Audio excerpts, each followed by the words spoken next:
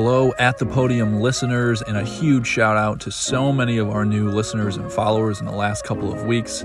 We've got some great new interviews with Manny coming soon. This week, we wanted to re-release our most downloaded and most listened to episode of all time. It's our episode with mental performance coach Lauren Johnson. Whether this is your first time hearing the episode or you've heard it before, grab a notepad because this is filled with tons of great information and knowledge from Lauren on how to train your mind like a professional athlete. Here's the episode. Sometimes it means being the best coworker, the best friend, the best fill in the blank. And to me, that's what life is. Life is being your best and being fulfilled and knowing that you are enough. All right, so it is Thursday, April 22nd of 2021, and I cannot miss the opportunity to say happy 45th birthday to my older brother, Alex Amezcua, the absolute anchor of the Amezcua tribe, growing up in the area of Chicago and eventually Hammond, Indiana. Dude, I love you. You're my big bro. Always setting a good example, at least 90% of the time, setting a good example. Happy birthday, big brother, Alex. I have one of the most special guests as we celebrate my brother Alex's birthday. And I will tell you, I think Chad and I were talking about this. We've done about 40 episodes of Vision, Hustle, Grit, and Gratitude podcast since we kicked this off late in 2020. And Lauren Johnson, the Lauren Johnson, is the first guest I've ever hosted that I do not have a long-term relationship. Gang, let me tell you, you are in store for something super special today. Lauren Johnson, previous to her most recent venture, served as the New York Yankees mental performance coach. I think they called it conditioning coordinator, but the mental performance coach for the New York Yankees, 4 years doing that. And then most recently, about a half year ago, went out on her own and launched Lauren Johnson and Company. She is a mental performance coach and speaker. And if you did not know Lauren prior to today, I'm glad you're with us and listening to the conversation we're having today. Lauren, I'm so excited that you're with us today. Welcome. Oh, thank you so much for having me. Like I said before, I was so excited when you reached out to me because I've seen some of your previous episodes on your podcast. I love the stuff you put out on LinkedIn. So I was so excited when you asked me. And really quick shout out to your brother. Happy birthday, Alex. I hope you have the best day. Thank you so much for saying that. So you probably know, but the voicemail on my cell phone asks everybody 3 questions. And it clearly says, if you don't answer these 3 questions, I'm going to be incapable of returning your call. And so I ask every guest these 3 questions. Favorite color? Blue. But it changes. No, I just love it that it's blue. We're obsessed about blue in the great state of Michigan. Favorite afternoon snack? String cheese. Awesome. Favorite childhood superhero? She was a superhero to me, Mia Hamm. Oh, man. Oh, my gosh. My 13-year-old Ava is a soccer aficionado. I mean, she is just obsessed about soccer. I love that you said Mia Hamm. That's so great. So tell me, favorite Mia Hamm memory? Ooh, that's hard. Probably. Well, why Mia Hamm then? I should say there's 2. Okay. 2, because Mia Hamm was one of the first Mia Hamm and Julie Foudy were my first favorite players growing up. I think just because of their grittiness and they weren't afraid when they went into the game, they weren't afraid. And to me, I was somebody who I wasn't afraid to get hit. I wasn't afraid to get hurt. I wasn't afraid to, go hard. I mean, maybe too much when I was little, but I loved it. And so I think that that was kind of what drew me to them and their willingness to take risks and, step outside the mold. And for me, so obviously watching, the Women's World Cup in the 90s was probably one of my favorite memories as a kid. But actually another memory of mine is I went to watch, it was at USD, at University of San Diego, and Mia Hamm's college team was playing Julie Foudy's. And we got tickets to go. And I was so upset because the day before, Mia Hamm actually got a knee injury and she couldn't play. And however, I got to watch Julie Foudy and it was amazing. But I think just some of those memories, they just bring me back to why I fell in love with soccer in the first place. And I had these incredible women to look up to that weren't afraid to get after it. And so they were kind of who I looked up to on the field and who I wanted to become. I love it. What position did you play? Center mid in college and center back all up until then. Oh my goodness. My Ava plays center back. Oh, I love it. Yeah, that's incredible. Thanks for sharing that. So we've become fanatical about you in the state of Michigan. And obviously I, including Chad, we tell the world about you and we hope that folks follow you, especially on LinkedIn. The content is incredible. And to me, it's just so applicable to not just business, but to your personal life. And I think that's what resonates most with me. Being a work in progress, right? You're chasing the vision you have for your life and you're trying to do it the right way, in a noble way, that you're the rising tide that lifts all boats, where you bring others up with you.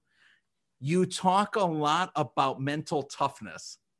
And I love that. I think the world's grit tank is running on fumes. Tell me how do you define mental toughness and how do you build that? If you think you're low on it, how do you build that in yourself? Mm-hmm. Well, I think mental toughness gets defined wrong quite often. Tell us about that. I think that toughness, right? A lot of us interpret that as if you're mentally tough, you can't show your weaknesses. You can't, be present or acknowledge negativity. You just got to push through, whatever. It's like, I think it's one of the areas that, people like me and in sports psychology and other areas kind of get dinged for, because it's like constantly push, keep going, let's go, grit. But that's not what mental toughness is. Mental toughness is not ignoring your problems. It's not ignoring difficult. It's not running from fear or pretending it doesn't exist. It's facing our reality. And it's learning to process how we think and feel in a way that maintains a high level of performance. And so to me, building mental toughness has everything to do with how we process. It's our processing power. And we all have this process. Like we're born with a process, but it's our default setting. And the default setting is not always helpful, right? Our brain is wired to protect us, but sometimes it's there to protect us when we don't need protecting. Sometimes it labels us and limits us. Sometimes it alerts us that fear is present and to step away.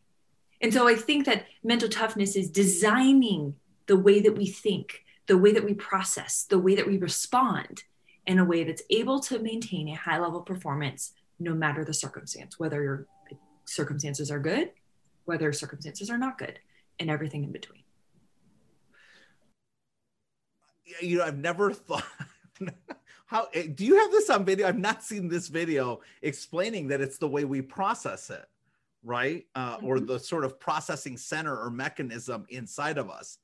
How much do you think? I'm thinking back, you took me right back to my childhood. Okay. And, my folks raised 4 boys. I'm the third of 4. And I often think, oh man, that's because that's how I grew up.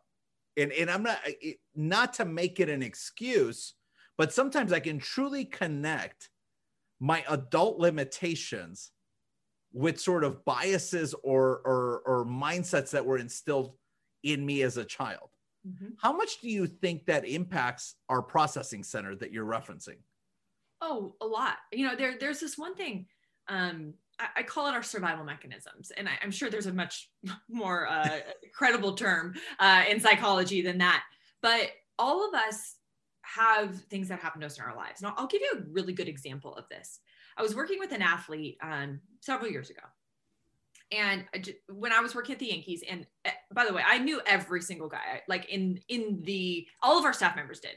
we were pretty close, and pretty much if a new guy that was new to our system walked in, every single one of us knew it.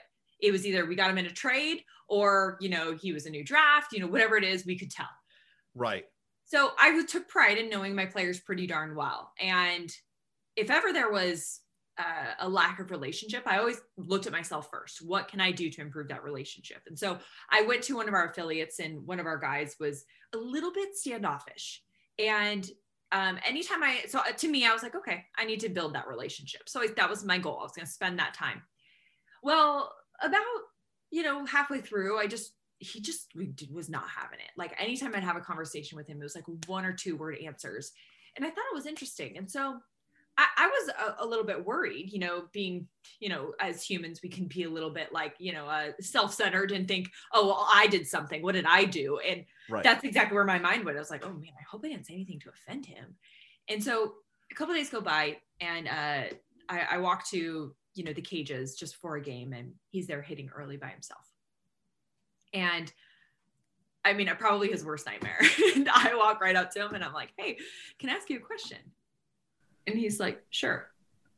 I said, have I said something to offend you or something? Because I just felt like the last couple of days when I tried to have a conversation, you were just very short with me. And I just want to make sure I haven't said anything to upset you. And he goes, no, that's not it. And so we meet later, because it was about to be game time, so not the time, but we met later to discuss this. And he said, I'm not a good speaker. And I was like, what? And he goes, I don't think I speak very well. And I was like, what made you believe that? And he sat there and he couldn't remember. And I said, I want you to think back. When was the first time you ever heard that? And he goes, it's probably in first or second grade. Wow. I was asked to read something out loud. And my teacher told me, because I stuttered a lot, that I wasn't very good at speaking. And so let's just stop there for a second. When we're kids, one of our needs is to fit in. I mean, that's not just a kid thing. That's an adult thing. That's a human thing, right? It's a connection. We want to fit in. And so his survival mechanism that he built up was his belief was that he wasn't a good speaker. And so he survived by just not speaking. And it became something that worked for him. And so there's this belief, and it gets solidified and supported every time we live that belief. I'm not a good speaker, belief, therefore I don't speak. Every time he doesn't speak, he solidifies it. That's right. That's right. And it became this identity. And so I think a lot of times we have these, right? Where something happens to us in childhood, something said to us, and we learn how to survive it. And it becomes this habit. Our brain recognizes it and goes, we don't want that to happen again. Okay, this is what works. That's what we're going to repeat. And again, it's there to protect us. But sometimes what we know is maybe that worked in second grade. Maybe that was okay in second grade. And I would even argue maybe not. But at the same time, when we get to adulthood, we have to think about, I think the process of learning and growing is also a process of unlearning, not just learning.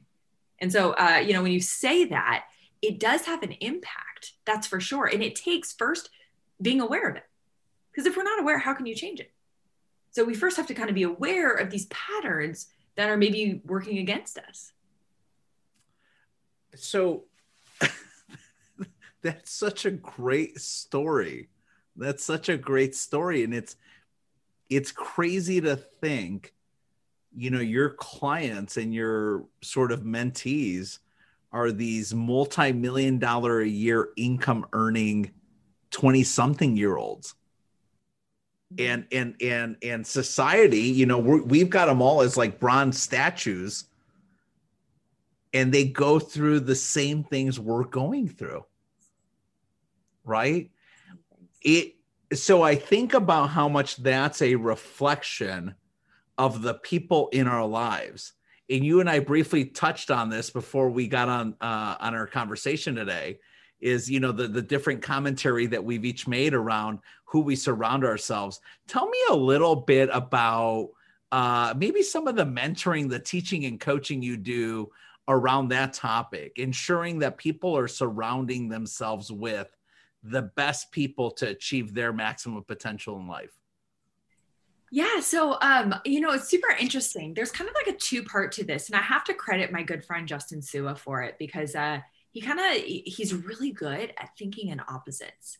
So this is one of the things that I've really thought about in terms of who you surround yourself with, that there's kind of two sides to it. And I think the first one is one that we're really familiar with, which is being careful who you surround yourself with. And there's a great analogy he uses about, fountains and drains, and that there are people in our lives that we all have them, that when your phone rings and it's that person that you're like, oh no, I do not want to answer this call. Like, oh, I'm busy, then that is what I would call a drain. Somebody that like you get off the phone with them or you finish being around them and you just feel exhausted. Like all the energy has been sucked out of you. And then there are those people that are fountains in our lives. And those are the people that when you have a great moment or you need some advice, that when you call them, like those are the people you call. You pick up the phone and you call them. Yeah. And they leave you better than you started. And you leave and you have so much more energy. You're better from being around them. Those are fountains. And so I think that's one way to look at it, right? Is that we have to audit our surroundings. We have to look at everybody that's around us and go, okay, who is a fountain and who's a drain? And the answer isn't always cutting people out, although I think that there are people that deserve to be like, okay, we need to cut that person out of our life, but I also think another strategy is changing our proximity. Is that sometimes it doesn't always have to be, that person's cut out. Sometimes we can't cut them out. Sometimes, they may be somebody close to us that like, that's not somebody we can cut out. That's like, I love my brother and that's, let's say like your brother's girlfriend, or, hey, I love my cousin and that's my cousin's husband, whatever it is. Like sometimes that's not an option. And I would say that if it's not an option, change your proximity. So instead of spending so much time so close to them, just space it out. Changing your proximity rather than, cutting them out completely. So that's one strategy, is identifying who are the fountains and who are the drains. And then there's this other way of looking at it. And there was this really great story I heard. I can't remember who said it, but they were saying that they were sitting at a table out at a restaurant. And one of the things James Clear actually said is that the easiest way to adopt a habit is to join a group who already has that habit adopted. And so, for instance, you're sitting at a dinner table and the waitress comes around and says, who wants dessert? And the first person says, oh, no, thank you, I'm okay. The next person says, no, thank you, I'm okay. Then it comes to you. Most likely, you're going to be more inclined and more motivated to say, that's okay, I'm good. When you're surrounded in a group that has those exact same habits, and maybe the habits are, eating healthier or cutting out sugar, whatever that looks like. And so one way is to look at your group and go, okay, do they have the habits that support the lifestyle I want, or that support my goals? And then there's another way of thinking of it. And this is where my good friend Justin challenged me, and I loved it. Because yes, we want to be surrounded by people that adopt our same habits.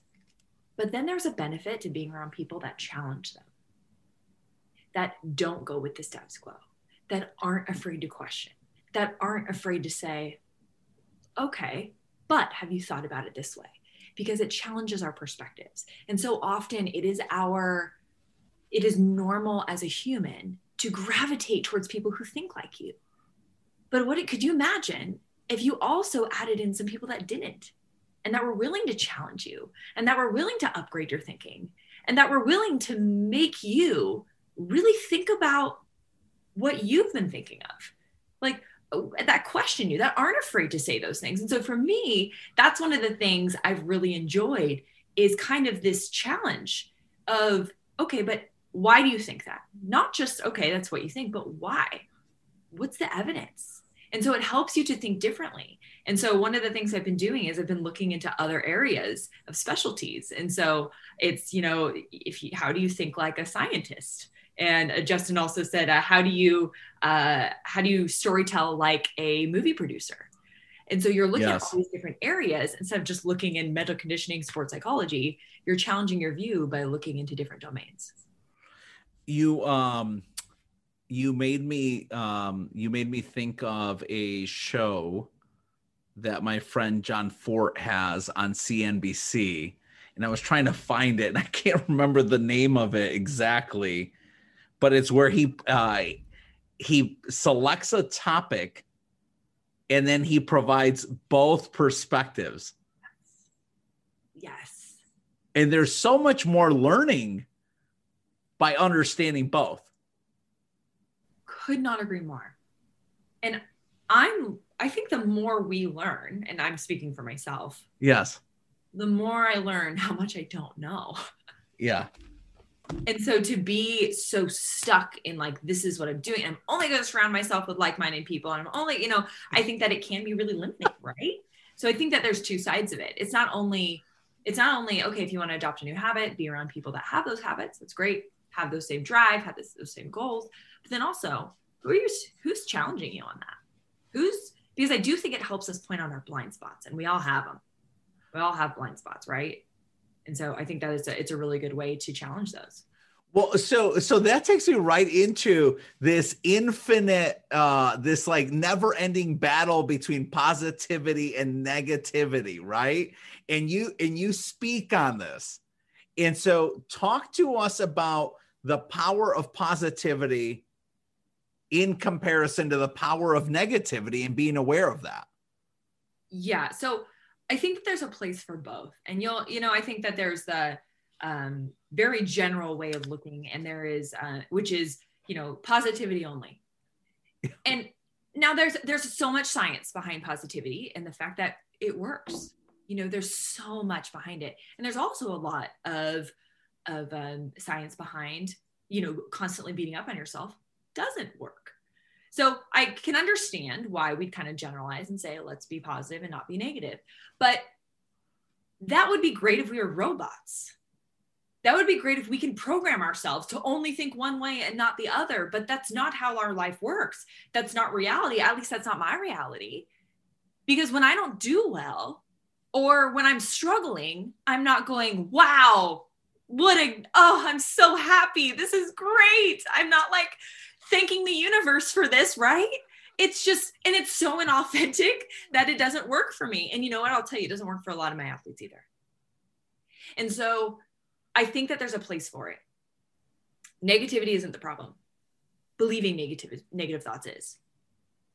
And so I think that where negativity has a place is that, number one, don't try and like spend all your time stopping it, because you're going to be wasting a ton of your time. You're never going to be able to shut that off. It's there, it's wired, and there's some benefits to it as well. And so I'll tell you what the benefits are of negative thinking. Please. Is number one, the benefit of negative thinking is that our negative thoughts are data points, and we can choose how we interpret them. And so the cool thing about negativity is it can definitely like spark our interest in to explore it a little bit further. And so one way that I love to use it is to think through what ifs. A lot of people, especially when they're going into a situation where they really care, we feel a lot of pressure. And it's normal for our brain to go to the negative. Well, what if I don't make the team?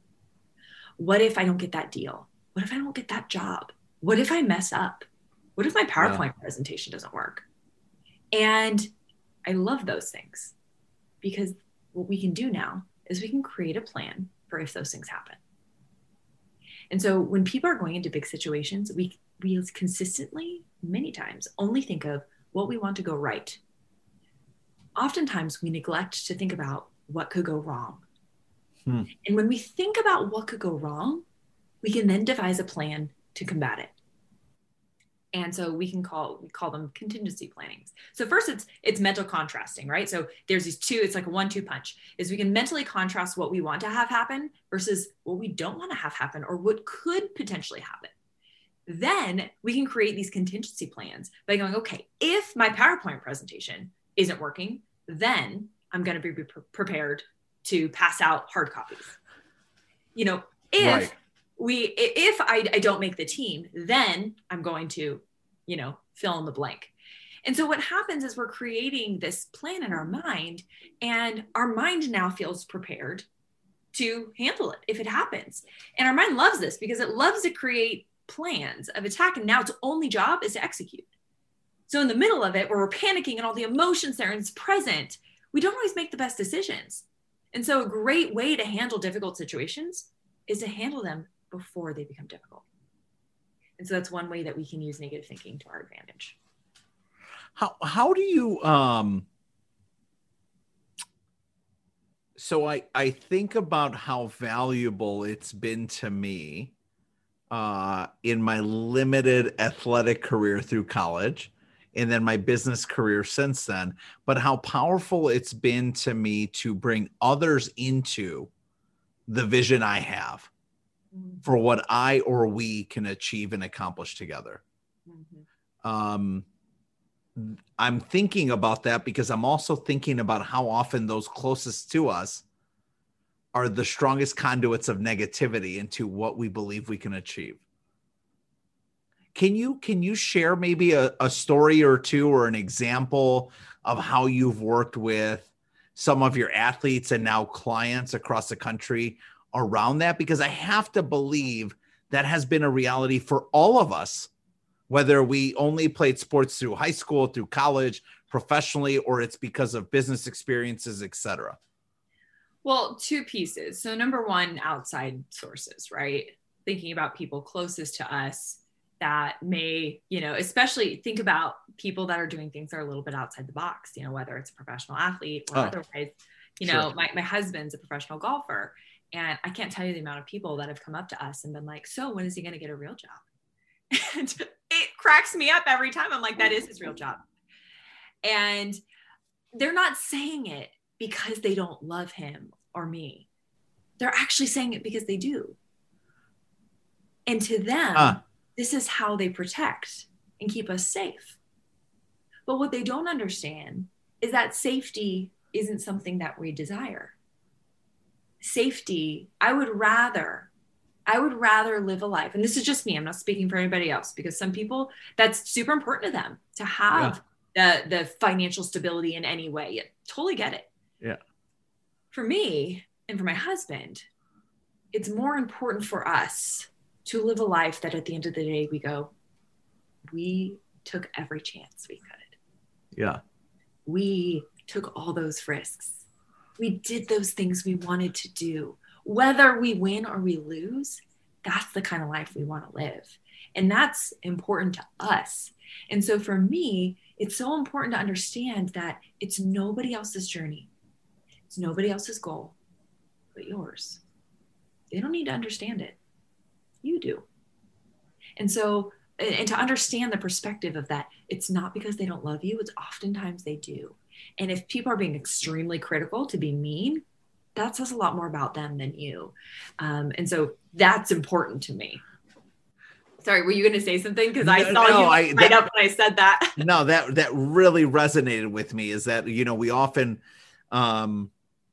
it's difficult to maybe acknowledge in the moment, but in that moment of like really aggressive criticism from someone you care about and you believe cares about you, it's difficult to really be able to empathize with maybe what they've been through that leaves them in a position to think that that's appropriate, right? And it has nothing to do, so often has nothing to do with us. But I thought that was such a powerful comment you just made. Can you share more on that at all? I mean, just from your teachings and what you know? Well, I guess from my perspective is that, there's the best, my favorite quote, and of course I don't know it by heart, but is the Man in the Arena by Theodore Roosevelt. Oh, The Man in the Arena. And the fact that there's only a couple positions on the field. Yeah. So many in the crowd. And a lot of times we give people a front seat ticket that really don't deserve but to be in the nosebleeds. And, I always think about this in terms of like a volume, like in a mic. And I read this actually in a book by Jamie Kern Lee. She's the founder of It Cosmetics. And she talks about this and how, we can't control anybody else's opinions or what they say, but we can control the volume of the mic and the mic that they have in our life. Yeah. And so there are some people, man, turn that mic up. Like those are the tracks we want to keep hearing. Those are the things that we want to keep feeding ourselves. And then there are some people that we need to turn down. And I think that we give power to what we focus on. And so when we're focusing all the time on all this negative, and we're giving it power. And I've had so many instances of this in my life where I gave power to people for way too long. And then I just had to switch the power cord and put it into somebody else's mind and go, that's what I want to be hearing. And so John Gordon actually has a great story. And of course I'm going to, did not forget his, of Dr. James Gills. And I may botch this story, but Dr. James Gills was doing, I think it was called a double triathlon, where he did a triathlon and then the next, or 48 hours later, he did another one. And he was in his late 50s. And I think he was one of the oldest people to do this. And John Gordon asked him, how did you do it? And he said, simple, really. He said, I learned to talk to myself instead of listen to myself. He said, when I talk to myself, I hear all the negativity. I hear all the reasons why you can't do it. Yes. But when I talk to myself, I feed myself with the things I need to hear to keep going and to win the race. And so I think that's another part of positivity that we can really use in our toolbox, is that just because somebody says something, or just because your mind creates a thought, doesn't make it true. And so instead of, before you take the meaning, like, make sure you audit the source, and don't be afraid to speak to yourself. Tell yourself the things that you need to hear. It's because I think the best performers, they're not only their biggest critics when they need to be, but they're also their biggest fans when they need it most. And so don't be afraid to be your own mic and to feed yourself with the things that you really need to hear when maybe you're not getting it elsewhere. I love that.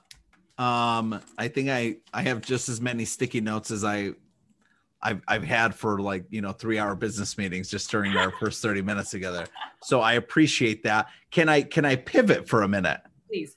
I really, really wanted to ask you about this. And it's because when I first learned of you and met you via your content on social media, it was almost 1.5 years ago, at least 1 year ago. It was just pre-pandemic, and you're with the New York Yankees. Mm-hmm. And I want to correct myself, because online you had the title as mental conditioning coordinator, and yet all the content I ever saw, I was like, oh, she's a mental performance coach. One of my dearest friends, Ben Newman, who is a coach to me, and Ben is friends with John Gordon, and that's what made me think of this. Ben is one of my close friends, and I'm like, no, Ben's a mental toughness coach. Like, that's his deal. He does that at a level of excellence, I believe. When did you know that Lauren Johnson and Company was a part of the book you were writing for your life? When did you realize that? It's so interesting you asked this question. I think I knew it before I was willing to admit it. Let me just add this comment. The reason I asked this, and why I was so obsessed about asking you this, is I was thinking about how it's the New York Yankees, right? I mean, like, in my mind, without having met you, I was like, she does this for the New York Yankees. How many more stories are there in the high rise, in the skyscraper? Not many more. But somehow you broke into a new floor. You summarized it very nicely. I thought the same thing. Love it. My goal, my big time dream job, was to work for a professional organization. Nonetheless, to get an opportunity with the New York Yankees and to work under some of the most incredible people in the field. It was a dream. And when I got it, oh my gosh, I mean, you have no idea. I remember my associate director, Chris, he called me and he tells me I got the job. And I just started saying, yes, yes, yes. And he goes, do you want to know what you're going to make? I was like, oh yeah, sure. Like, I was just like, yes, I was so excited. And still is some of my favorite memories and some of the most important pieces of growth for me happened with the Yankees. But something that I realized, and was really hard for me to admit to myself, was when I knew there was something more. And there was another level that I hadn't accessed yet. Yeah. And it was probably about my third year that I probably knew it, but I ignored it. I was like, nope, you are just where you want to be. Remember, this was your dream. You don't need to go anywhere else. Like, why would you? And it's the comfort kind of talked me out of it. Comfort was like, girlfriend, you are good where you are. And it's so interesting because that voice in your head, when you ignore it, it gets louder. And it just kept getting louder and louder and louder. And, probably about halfway through the pandemic is when I finally started listening. And what do you think was the moment though? I mean, so we're in the pandemic. My impression has been from just staying as intimately close with the people I know well during what I think is a difficult time. I think this is a great time to over communicate and over reach out and over like, hey, I'm just thinking about you. How are you? Right? Because we don't get to see each other. But when in the pandemic, because I see a lot of successful people making pivots. When in the pandemic did you say, done? I'm going to make this pivot? It's so interesting. I don't know if I can identify a moment. Okay. But I do remember the moment I admitted it. And I told my husband, I was like, I think I have to go off on my own. And he was like, really, like, talk to me about it. And I started talking to him and he was just like, let's do it. Like, I love it. My husband's my biggest supporter. And yeah. But I remember when I finally said it out loud, I was like emotional about it. Like I was not okay at first. I was like, wait a second. So what does this mean? And, and I think that's why I held off for so long. And I think what really helped me take the leap was reconnecting to my why and my purpose. Talk about that. Please, Matt. Yes. When I was everything kind of started towards mental performance when I was a senior, third game into my senior year. I received my 5th concussion. And I had just come back from a really bad concussion. Like it took me out for pretty much a year. I had post-concussion syndrome for like 2.5 years. It was rough. And I finally got the chance to come back. And man, how great. Senior year, come back, like we're good to go. And third game in, I got one off of just heading a ball, which is really dangerous. And I came off the field and my neurologist pretty much told me, Lauren, if you want to remember your name at 50, I don't suggest you continue playing. And it was such a hard reality and it hit me and I had this whole identity change and all of this and like everything. I was like, I was an athlete. I was a soccer player. I was going to play overseas. And suddenly who am I? And I think that kind of all of this happened. When all this happened, I decided, you know what, I was still part of my team. Thank goodness. My team was like, my coach was like, I want you to be at every game. It was awesome. So still like a part of the team, but I just had a different role. My role was on the bench. And so I decided to take an elective course in sports psychology. I had never heard of it up until this point. Took an elective course and I just saw myself in every story I read. I saw myself in every tool. And I started to think, what kind of a player would you have been if you would have known these things? Mm-hmm. How would you have shown up? How different would it have looked? How many less fights with yourself would you have had? And that's when I made the choice. Is not only was it helpful when I understood these things, because it helped me heal from all these unknowns that I didn't even know I needed to heal from and to improve in.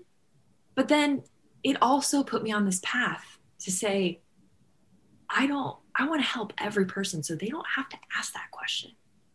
Who would I have been? They can say, I showed up as my best and I'm so proud of that. And there's nothing I regret. That I was so proud of myself for going out there, even if that means I failed. And so for me, when I was thinking about all of this comfort, it was helpful to remember all the people I wanted to impact because it wasn't for me anymore. it was for so many others.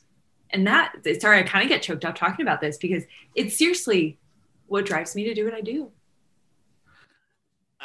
I love it. Did you, well, I often think about how when we were younger as children, we had a lot of these childhood dreams. And I always chuckle, mine were, I want to play middle linebacker for the Chicago Bears, like Mike Singletary did, like Junior Seau did for a different team. And that's what I want to be. Then I'm like, well, but that might not be possible. So then I want to be a successful business owner. And if that's not possible, I want to be Batman. And those are my three dreams. And so the verdict is out on 1 and 2. The jury is deliberating on 1 and 3. Jury's deliberating on number 2. Was doing this at a high level, working for yourself, being an entrepreneur, being a subject matter expert. I think of Earl Nightingale, right? You put in an extra hour every night for 5 years, and all of a sudden you're in the top 1% of 1% in the world in that expertise. Did you have this vision for yourself at a young age? Yeah. And I've kind of always had that vision of wanting to be the best in whatever I do. And part of it was a healthy thing, and part of it wasn't.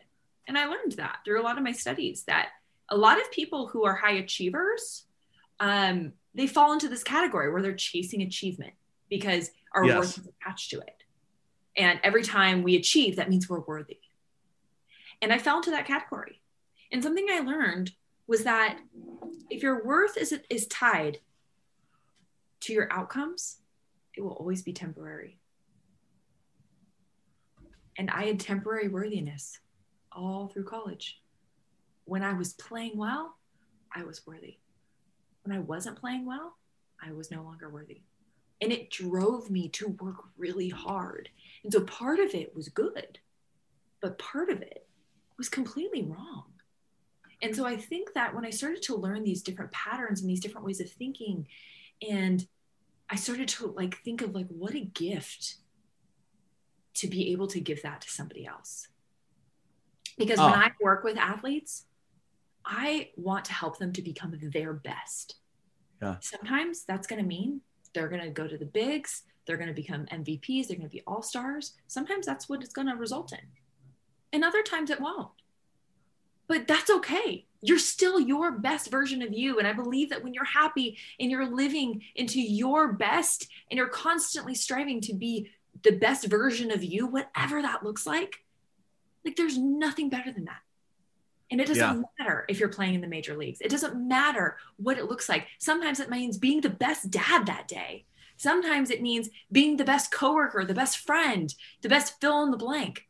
And to me, that's what life is. Life is being your best and being fulfilled and knowing that you are enough and living into that. And so I think that because I fell in love with this field because I was the one who needed it. I was the one that needed mental performance more than anybody else.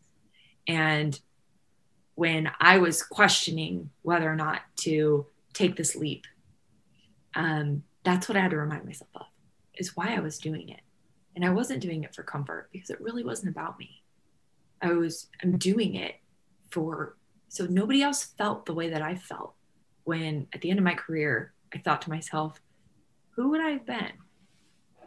Because it took me so long to learn. And so it's my goal to be able to arm people with such incredible tools so they can show up as the best version of themselves, regardless of circumstance.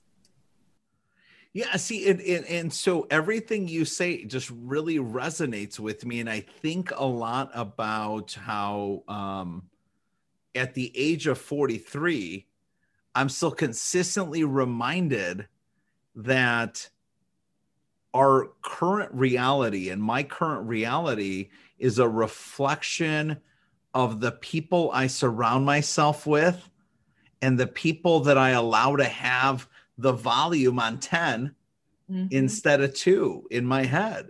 Right. And I'm like, why are we a society that understands respects and appreciates the significant impact and influence that a teacher has on us at 3, 4, 5, 6, 7, 8 through high school, through college. And then somehow then we get out in the real world. We have a whole new set of responsibilities, demands, and accountability metrics. And now we're like, I don't need a coach. I don't need a mentor. I don't need a therapist. Right? Like, why? I mean, it's like, why is our society that way? And I think it's so healthy to keep those sorts of relationships throughout your life. And, it took me decades of falling on my face. And it took Samantha, my wife's incredible influence on me to say, like, no, you, like, now more than ever, because you have children, because you're the head of a significant firm, because you want to be a man of substance, you need those influences now more than ever. I really, really appreciate, the fact that you had the confidence and the courage to go out on your own to provide these sorts of services and support for people like myself. Where is Lauren Johnson and company going over the next 5 years? Oof, that's, you know what? Every day it changes, and in like the best way, I should say. I'm having so much fun. My creative freedom, like I have so many fun projects, like on the horizon that, I have an idea, but as you know, it doesn't always work out the way we have planned. So okay. Like bamboo, I like to be sturdy in my values, but flexible in my ways. And so that's a great question. I'm not entirely sure, but I will tell you that my goal is to be able to reach as many people as possible. And so right now, my very next thing that you will be seeing that is going to be dropping on May 5th is my newsletter, where you can get my midweek mindset video sent directly to your inbox, plus some extra stuff. And then I just want to keep growing from there with different things, different courses, different, I'm working on a book, all different kinds of things that can help bring these principles to life. Because I think a lot of people, add to your point, that are saying, we're afraid to have coaches, we're afraid to have this. I think the biggest thing that gets in the way, and again, speaking for myself, is ego.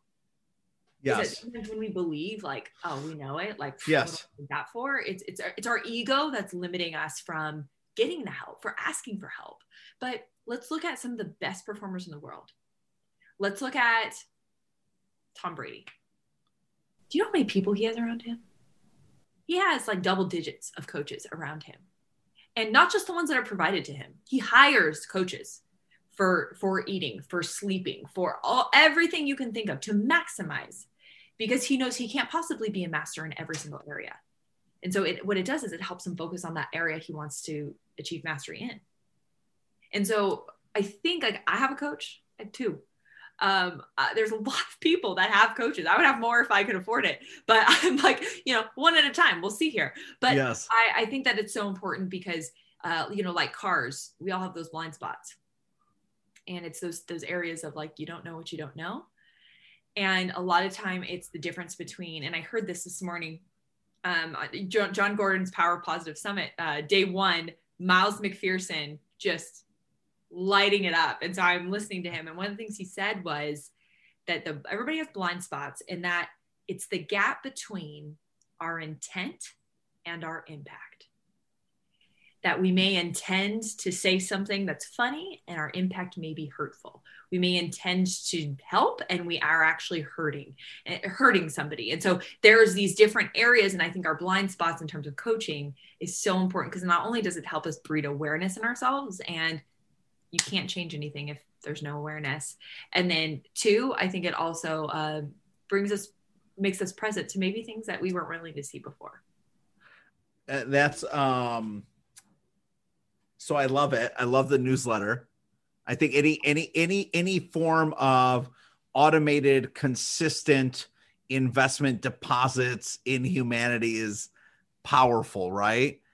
Where can people sign up for it? And are they able, let me not make that assumption. Can people sign up for it? And if so, where? Yes. So anybody can sign up for it. It's at laurenjohnsonandco.com. And all my social media is on there too. So it's all linked because I have a very common name, Lauren Nicole Johnson, that all my handles are different. So it would take me hours to sit here and tell you all of them. So my website's the easiest, laurenjohnsonandco.com, where you can connect to all of those. And my newsletter, like I said, it will be dropping the first one May 5th, and it'll be every Wednesday. You'll get that, the midweek mindset video sent directly to your inbox. Plus, I'm calling it a 3+. You're getting 3 additional things, one of each, and you will see what those are when it drops. I love it. It's been an absolute just delight and privilege and just real treat. I mean, I said it to you, we've shared your profile with my family, and having an Ava who's 13, plays center back, just a superstar. I think she just has an incredible future, not in sports, just in life. Right. I'm really thankful for the time that you invested with us today. And if there was one quick shout out that you'd want to make to just someone important, someone that was a part of this transition that you've made, I just think it's incredible that you've gone on your own, and I'm so happy to see it. I'm definitely one of your biggest fans. Who would you give a quick shout out to? Thank you. I love this shout out. There's 2 people. Please. You mentioned throughout this, which is Justin Sua. He was actually my first mentor in sports psychology back in 2013, has since become a friend. And he's also the head of the director of mental performance for the Tampa Bay Rays. And then my good friend, Brian Miles, who is the mental performance coach for the Cleveland Indians, who is also incredible. Like, talk about just amazing human beings. There's so many more, but of course, I especially want to shout out to. That's awesome. It was absolutely wonderful to be with you. Thank you so much for your time, Lauren. You are going to absolutely crush it. This new newsletter is going to be incredible. We can't wait for the book to drop. When the book drops, you're going to come back and speak to our firm of 300-400 people in the state of Michigan. And at some point when everything slows down, we hope you can come out and visit in person. I would love it. Well, thank you so much for having me. This is amazing. Cheers. Thanks, Lauren. Thanks for tuning into this week's episode.